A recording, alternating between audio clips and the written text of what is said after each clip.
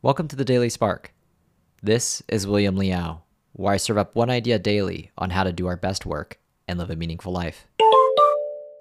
As you think about the work environment, the home, and the community you wish for yourself and others, consider a garden by analogy. When cared for, a garden can be a beautiful and diverse arrangement of vegetables, fruits, herbs, and flowers. The kind that, in addition to being serene, is capable of fulfilling our need for food and energy. We have a healthy garden to thank for sustenance and thriving. A garden is both noun and verb, which is to say that the embracing of it and tending to it are one and the same. To have a garden, to be made whole by it, is to garden, to actively spend time contributing to its cultivation.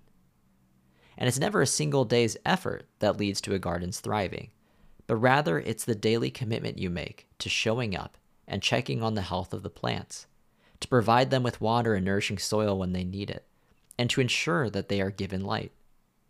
Now to bring it home.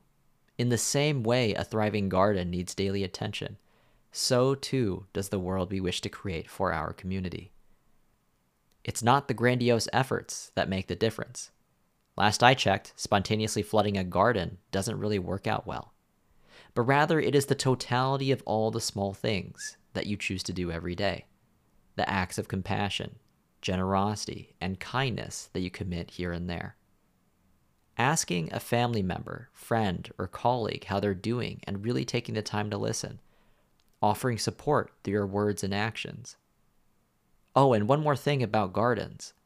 Everything is nourished by the same soil beneath it, so when you tend to it, everyone benefits. In other words, the only pronoun that makes any practical sense to use is this: our. It's our garden. It's our work culture. It's our community. It's our world. And when you generously tend to it, it is you, your family, your friends, your neighbors, your team, even the people you don't know directly, everyone, that are made more whole because of it. Be kind today. Be kind tomorrow. The more compassionate, kind, and beautiful world we seek to create is waiting for us at the other end.